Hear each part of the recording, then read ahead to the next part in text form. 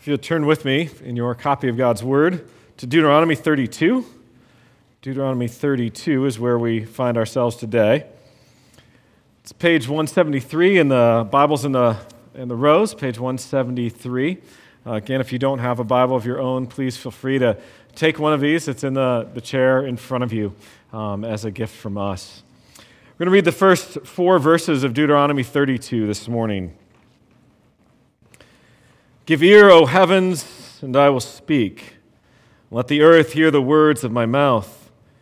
May my teaching drop as the rain, my speech distill as the dew, like gentle rain upon the tender grass and like showers upon the herb. For I will proclaim the name of the Lord, ascribe greatness to our God.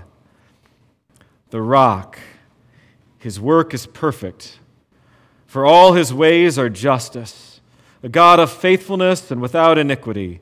Just and upright is he. Grass withers, the flower fades, but the word of our God abides forever. Let's pray. Father, we ask that you would be with us this morning, that you would direct us and guide us, open our hearts and our eyes and our ears, that we may hear, that we may see you as you are. Lord, direct me, fill me with your Spirit, that I would proclaim your word with truth and with clarity. Lord, may I step out of the way so that you can be seen and heard in all your glory. Lord, we pray this for that glory of yours and for our good and joy. In Christ's name, amen. As a kid, one of my favorite things to do when I got home from school was to watch cartoons. And 2 of my favorites were G.I. Joe and the Super Friends. When I remember both of those, I remember they fought for what was good. They fought for truth and justice. And in particular, Super Friends. I remember Superman and Batman and Robin and Wonder Woman and Aquaman and, of course, the Wonder Twins and their pet monkey, Gleek. If you don't remember that, you can go back on YouTube and watch the old Super Friends and see Gleek. They formed what was known as the Justice League. And you can see right there, their headquarters was called the Hall of Justice. And, which you can see in our next slide, that this looks strikingly familiar to Union Terminal, now the Cincinnati Museum Center, because it was actually modeled after Union Terminal at the time. That's where they got the design of the Justice League. Yet even with all the different superpowers that the Super Friends had, and even with it being complete and utter fiction, justice was never perfect. Never perfect. It couldn't be because they were all flawed heroes in and of themselves. But thankfully, that's not the case with God. As we continue on in our series, Knowing God, we move to look at the justice of God, at true justice. Our shorter catechism question that we've been going through is question number 4, what is God? And again, you can recite it with me. God is a spirit, infinite, eternal, and unchangeable in his being, wisdom, power, holiness, justice, goodness, and truth. And so you can see we're nearing the end, but today we are on justice. Now, as we think about justice, though, it is well and good to understand that God is a God of justice, but there is often a lack of clarity in our world as to what actually constitutes justice. People can rally in the streets and shout, no justice, no peace, but you can have people alongside the street that think that the justice that they're screaming for isn't justice. You can also have people, and some celebrated this past week, for reproductive justice, which biblically I can say is not justice. But there's always these differences with what justice is. And so that's why we need a standard of justice, because true justice, by definition, cannot be arbitrary. It cannot be arbitrary. R.C. Sproul wrote, when justice is spoken of in biblical categories, it is never an abstract concept that exists above and beyond God, and to which God himself is bound to conform. Rather, in the Scriptures, the concept of justice is linked with the idea of righteousness, and it is based on the internal character of God. The fact that God is just means that he always, always acts according to righteousness. So that's what we explore this morning. True justice, the justice of God. And so we will do so, and what we're going to do just pretty simply is look at what it means that God is just, and then we will answer a very important question. And that question is this: how can God be just and yet justify or acquit and declare declare righteous those who are guilty? How can God be just and yet declare righteous those who are actually guilty? My hope is that by the end of this, you're going to greatly appreciate who God is. Appreciate that God is infinitely just and that you will see the glory of the cross of Christ in all of it. And as we begin, we have to remember who God is, that he is the sovereign creator, that he has every right to do with us his creation. We are his creation. We are creatures. He has every right to do with us according to his pleasure, to judge us, to raise us up, or bow us down. We are his, and he can order the world however he desires. Nebuchadnezzar, king of Babylon, after he had been humbled by God, he admitted as such to this fact of who God is and blessed him and praised him in Daniel 4. He says, "For his dominion is an everlasting dominion, and his kingdom endures from generation to generation. All the inhabitants of the earth are accounted as nothing. And he does according to his will among the host of heaven and among the inhabitants of the earth, and none can stay his hand or say to him, 'What have you done?'" Nebuchadnezzar had been humbled. He saw that God had the right to do with his creation and his creatures whatever he desired. Now, thankfully, we've already seen what the character of our sovereign God is, that he's infinite, eternal, and unchangeable in his being, in his wisdom, in his power, in his holiness. And we're going to see more with justice today and goodness and truth and on and on. So this ought not to be a scary concept that God can do what he wishes with his creation because of who he is. It's actually a comforting one. The one in control is unspeakably great. So then when we speak of God being just, what do we mean by that? What do we mean? Well, viewed absolutely, it is the all-perfect righteousness of God's being considered in himself. Viewed relatively, it is his infinitely righteous nature exercised as the moral governor of his intelligent creatures in the imposition of righteous laws and in their righteous execution. So he's just in and of himself, but he's also just in how he relates to his creation, to his creatures. Look again at Deuteronomy 32:4. Just very briefly see this, but the rock, his way is perfect. For all his ways are justice, a God of faithfulness and without iniquity. Just and upright is he. Now the language there of God as rock, that should generate for us an understanding of steadfastness, that he's steady, that he's always there, that he's a refuge. His character as well, it undergirds all that he is and does, and his work then will never not be perfect. Okay? His work will always be perfect. All that he does is just and right. There is no sin, no evil, no iniquity. He is holy, holy, holy. Nothing that God does will ever violate his character or his standards. All his ways are perfect. Psalm 145:17. The Lord is righteous in all his ways and kind in all his works. All his ways are righteous. All his ways are just. God cannot be anything but just and righteous. He could be no more unjust than he could be unholy or impotent or foolish. He cannot be unjust. His justice flows from who he is by nature. If you think about a human judge or simply any human being, we can act justly for various reasons. One reason we could act justly is we're forced into it. That could also be a reason we act unjustly at the same time. Our arm can be twisted. We can be bribed. But that cannot happen with God. He cannot be forced to do anything. No one holds anything over our God. So knowing who God is, this God has given us laws.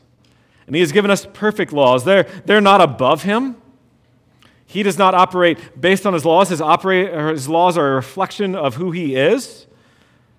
There's no standard above God, nothing outside to which He must conform. The criteria God uses is His own holiness and truth.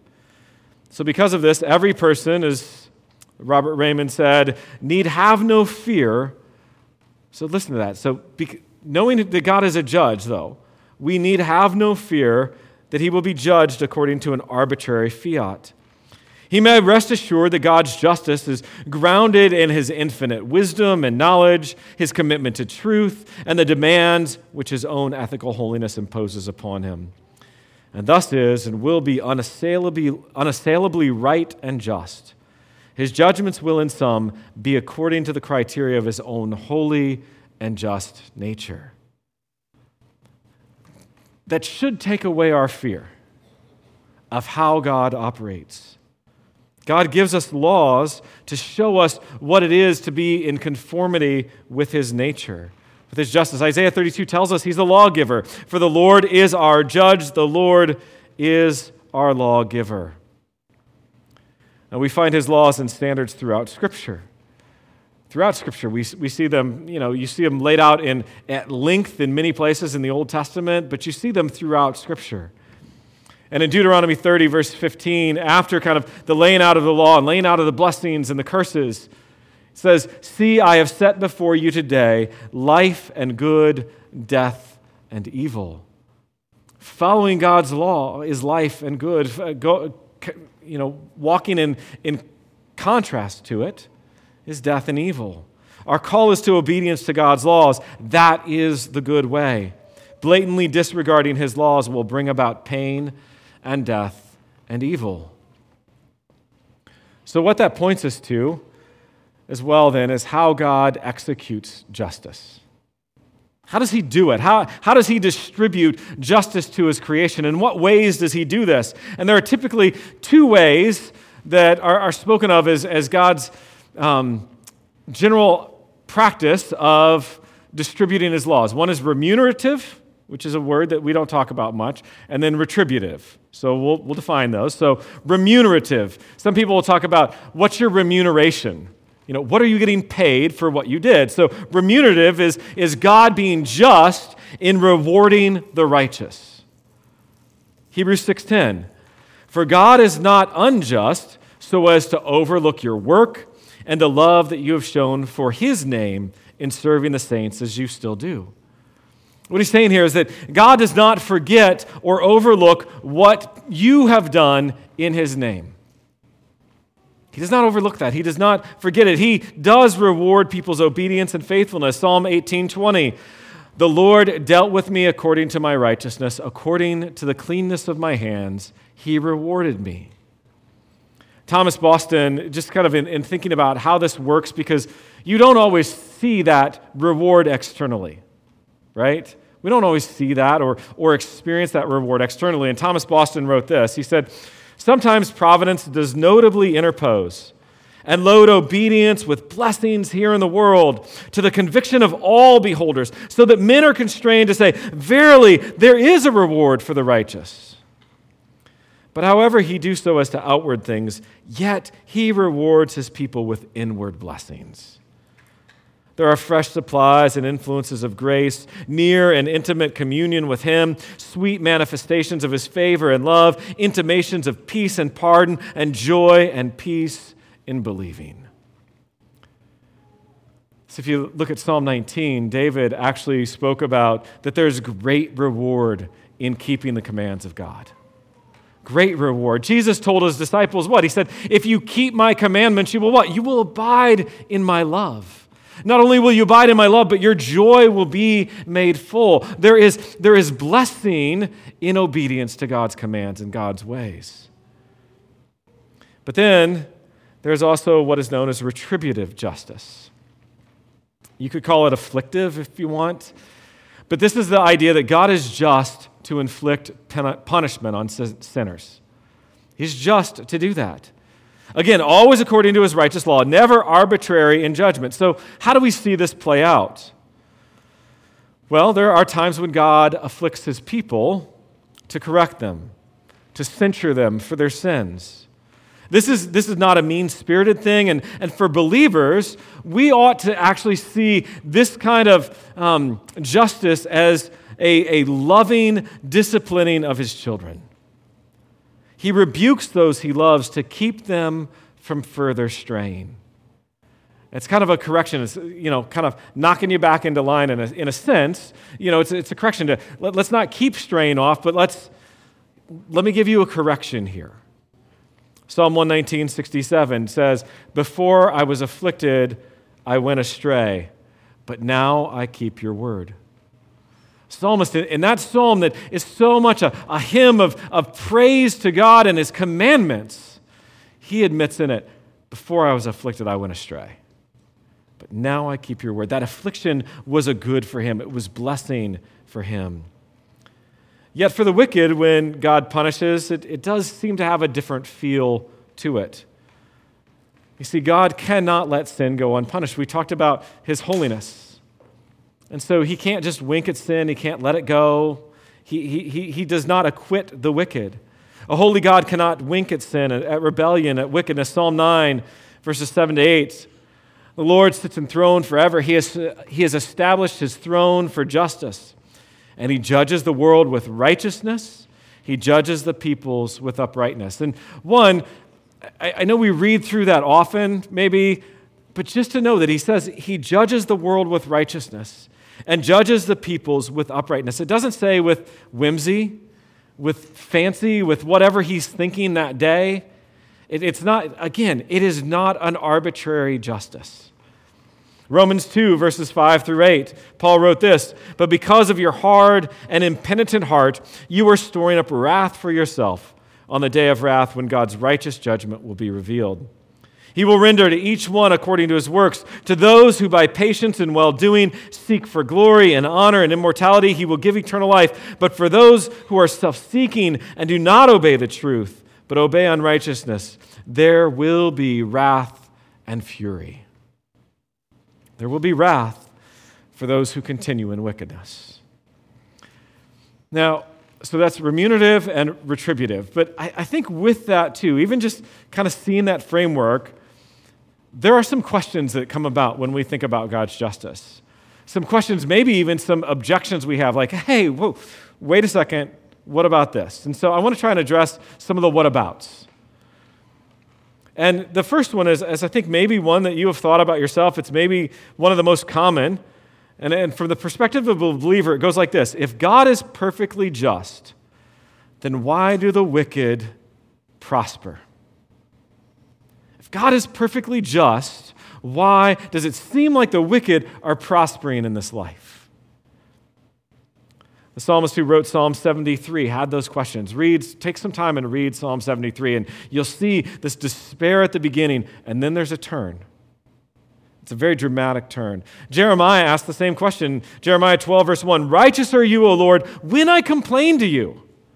Yet I would plead my case before you. Why does the way of the wicked prosper? Why do all who are treacherous thrive?"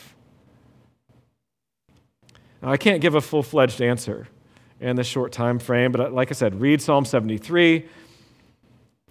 But in summary, in many ways, it's this: the wicked will not prosper forever. In Psalm 73, the psalmist says, "Until I went into the sanctuary of God, and then I perceived their end." An eternal perspective changed how he saw everything here.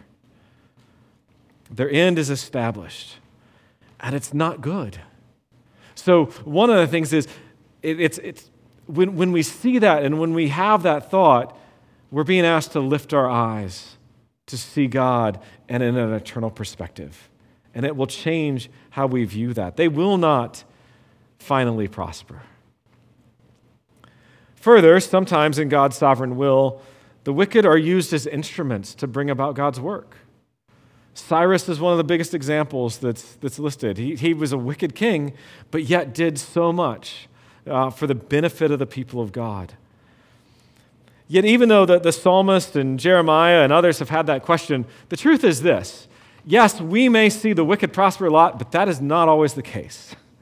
The wicked do not always prosper. You could look at Psalm 9, and you see some are clearly punished now in order that justice may be seen. And God, in his sovereign wisdom, determines that. And we have to trust him. In his infinite wisdom, he chooses those times where he overlooks and he allows the wicked to prosper for a time, or he punishes the wicked more immediately. Now, there is another question, and that's this. So sometimes we see the wicked prospering, but then also, why in the world do we see God's people, the good people, suffering? And I always remember R.C. Sproul's answer to this in some ways. He basically said this, well, a good person has only suffered once, and he volunteered. Because none of us are actually good. Thomas Boston wrote this. He says, the ways of God's judgments, though they are sometimes secret, yet they are never unjust. God does not afflict willingly, nor grieve the children of men. There are culpable causes in them from which their afflictions spring. They have their spots and blemishes as well as others. Though they may be free from gross and atrocious crimes, yet they are guilty of much pride and passion, censoriousness, worldliness, etc. And the sins of God's people are more provoking in his sight than the sins of other men. We have to see that we are sinful too. We suffer because we are fallen and we live in a fallen world. But as I stated earlier, the afflictions and sufferings that we endure are there for discipline, for our good. They produce endurance and character and hope. You could look at Romans 5 or Hebrews 12. So we can rest assured that God is always just in how he operates. His ways are never out of accord with his wisdom and holiness. And so sometimes what we need in all of this is simply an adjustment as to our understanding. We need to try and get that perspective from God rather than ours. We need to see from different eyes of what is actually just. And one thing that I found helpful as I was reading and studying for this is R.C. Sproul just gave a framework. And he said there's two universal categories, justice and non-justice. Okay, notice that it says justice and non-justice. Everything outside the circle of justice is in the category of non-justice, but there are different kinds of non-justice. The mercy of God is outside the circle of justice and is a kind of non-justice. Now, also in this category is injustice. Injustice is evil. An act of injustice violates the principles of righteousness. If God were to do something unfair, he would be acting unjustly.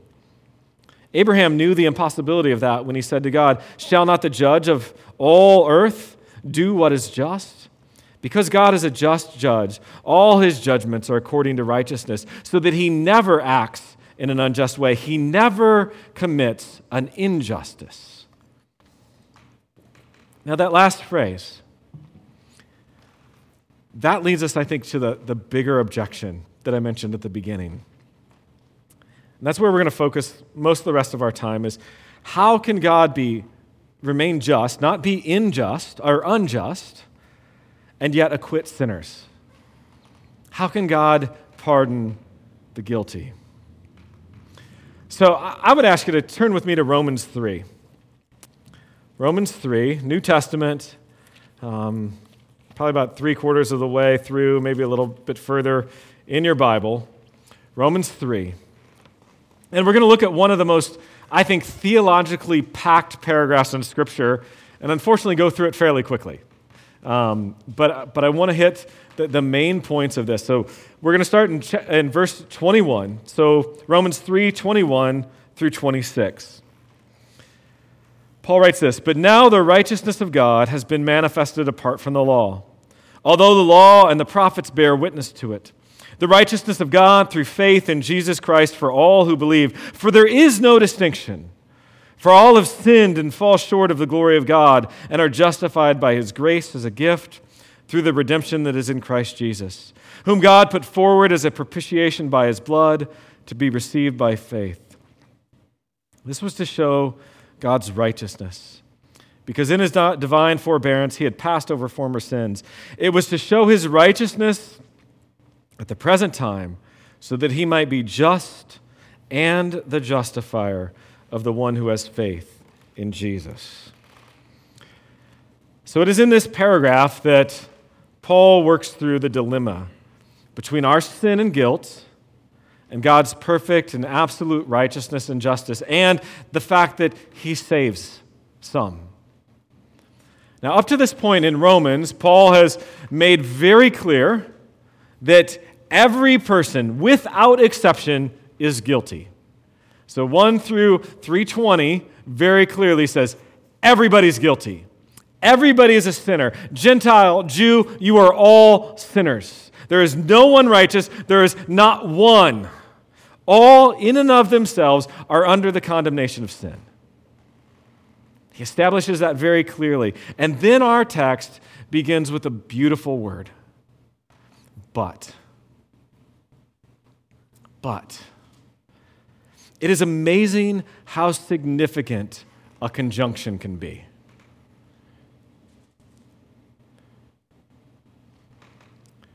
Here's contrast. Something different is about to be laid out. And it is that the righteousness of God has been made known apart from the law, but not in contradiction to the law, just apart from the law. The law and the prophets have actually, so the whole Old Testament has pointed to this righteousness of God that is coming apart from the law. Now, what is it? It is the righteousness of God through faith in Jesus Christ for all who believe. Here Paul repeats what he has already stated in chapter 1, verses 16 and 17.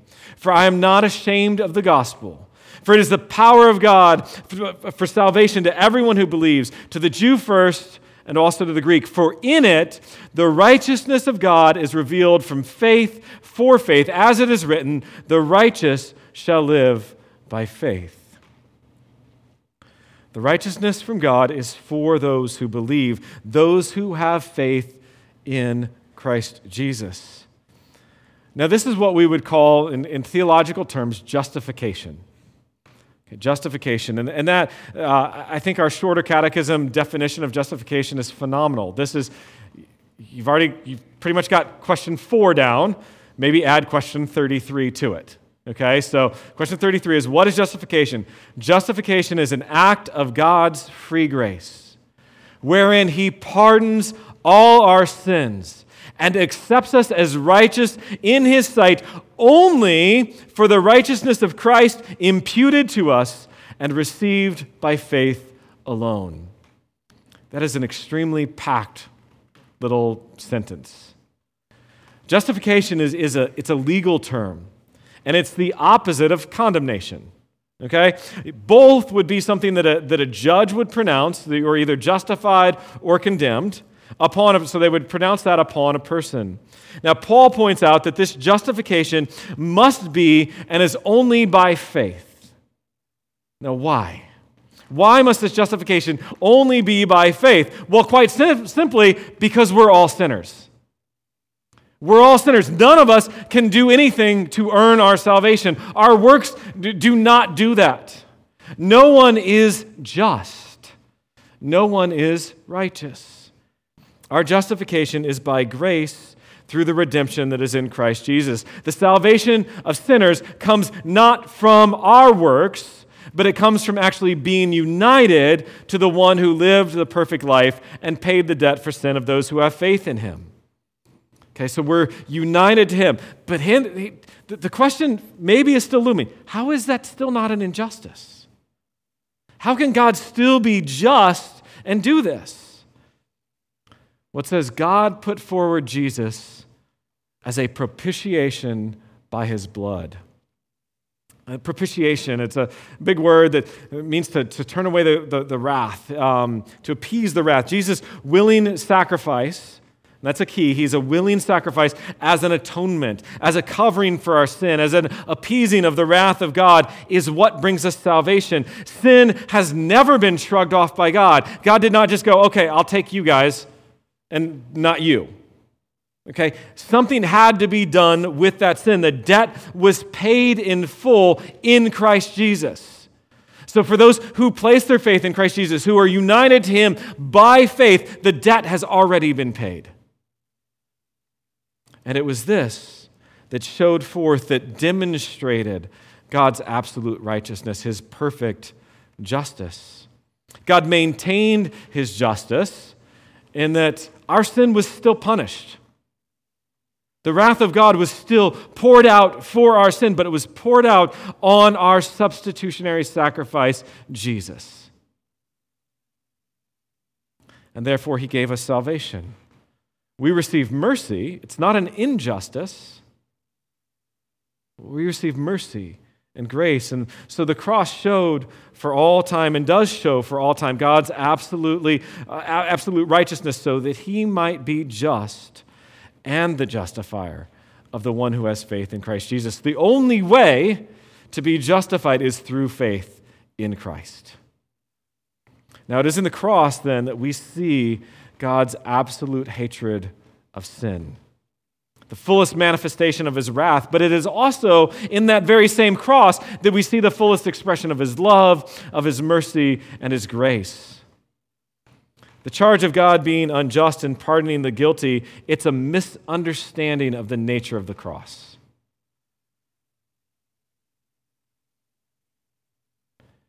There's John Stott who wrote, "Without the cross, the justification of the unjust would be unjustified, immoral, and therefore impossible. The only reason God justifies the wicked, Romans 4:5, is that Christ died for the wicked, Romans 5:6, because he shed his blood in a sacrificial death for us sinners. God is able to justify the unjust." And you know what? Further, I think the cross also reinforces the essential nature of God's justice. Because if God's justice were not essential, if it were not something that absolutely had to happen, there would be no way for us to give an actual viable account for the death and sufferings of Jesus that would make it at all tolerable.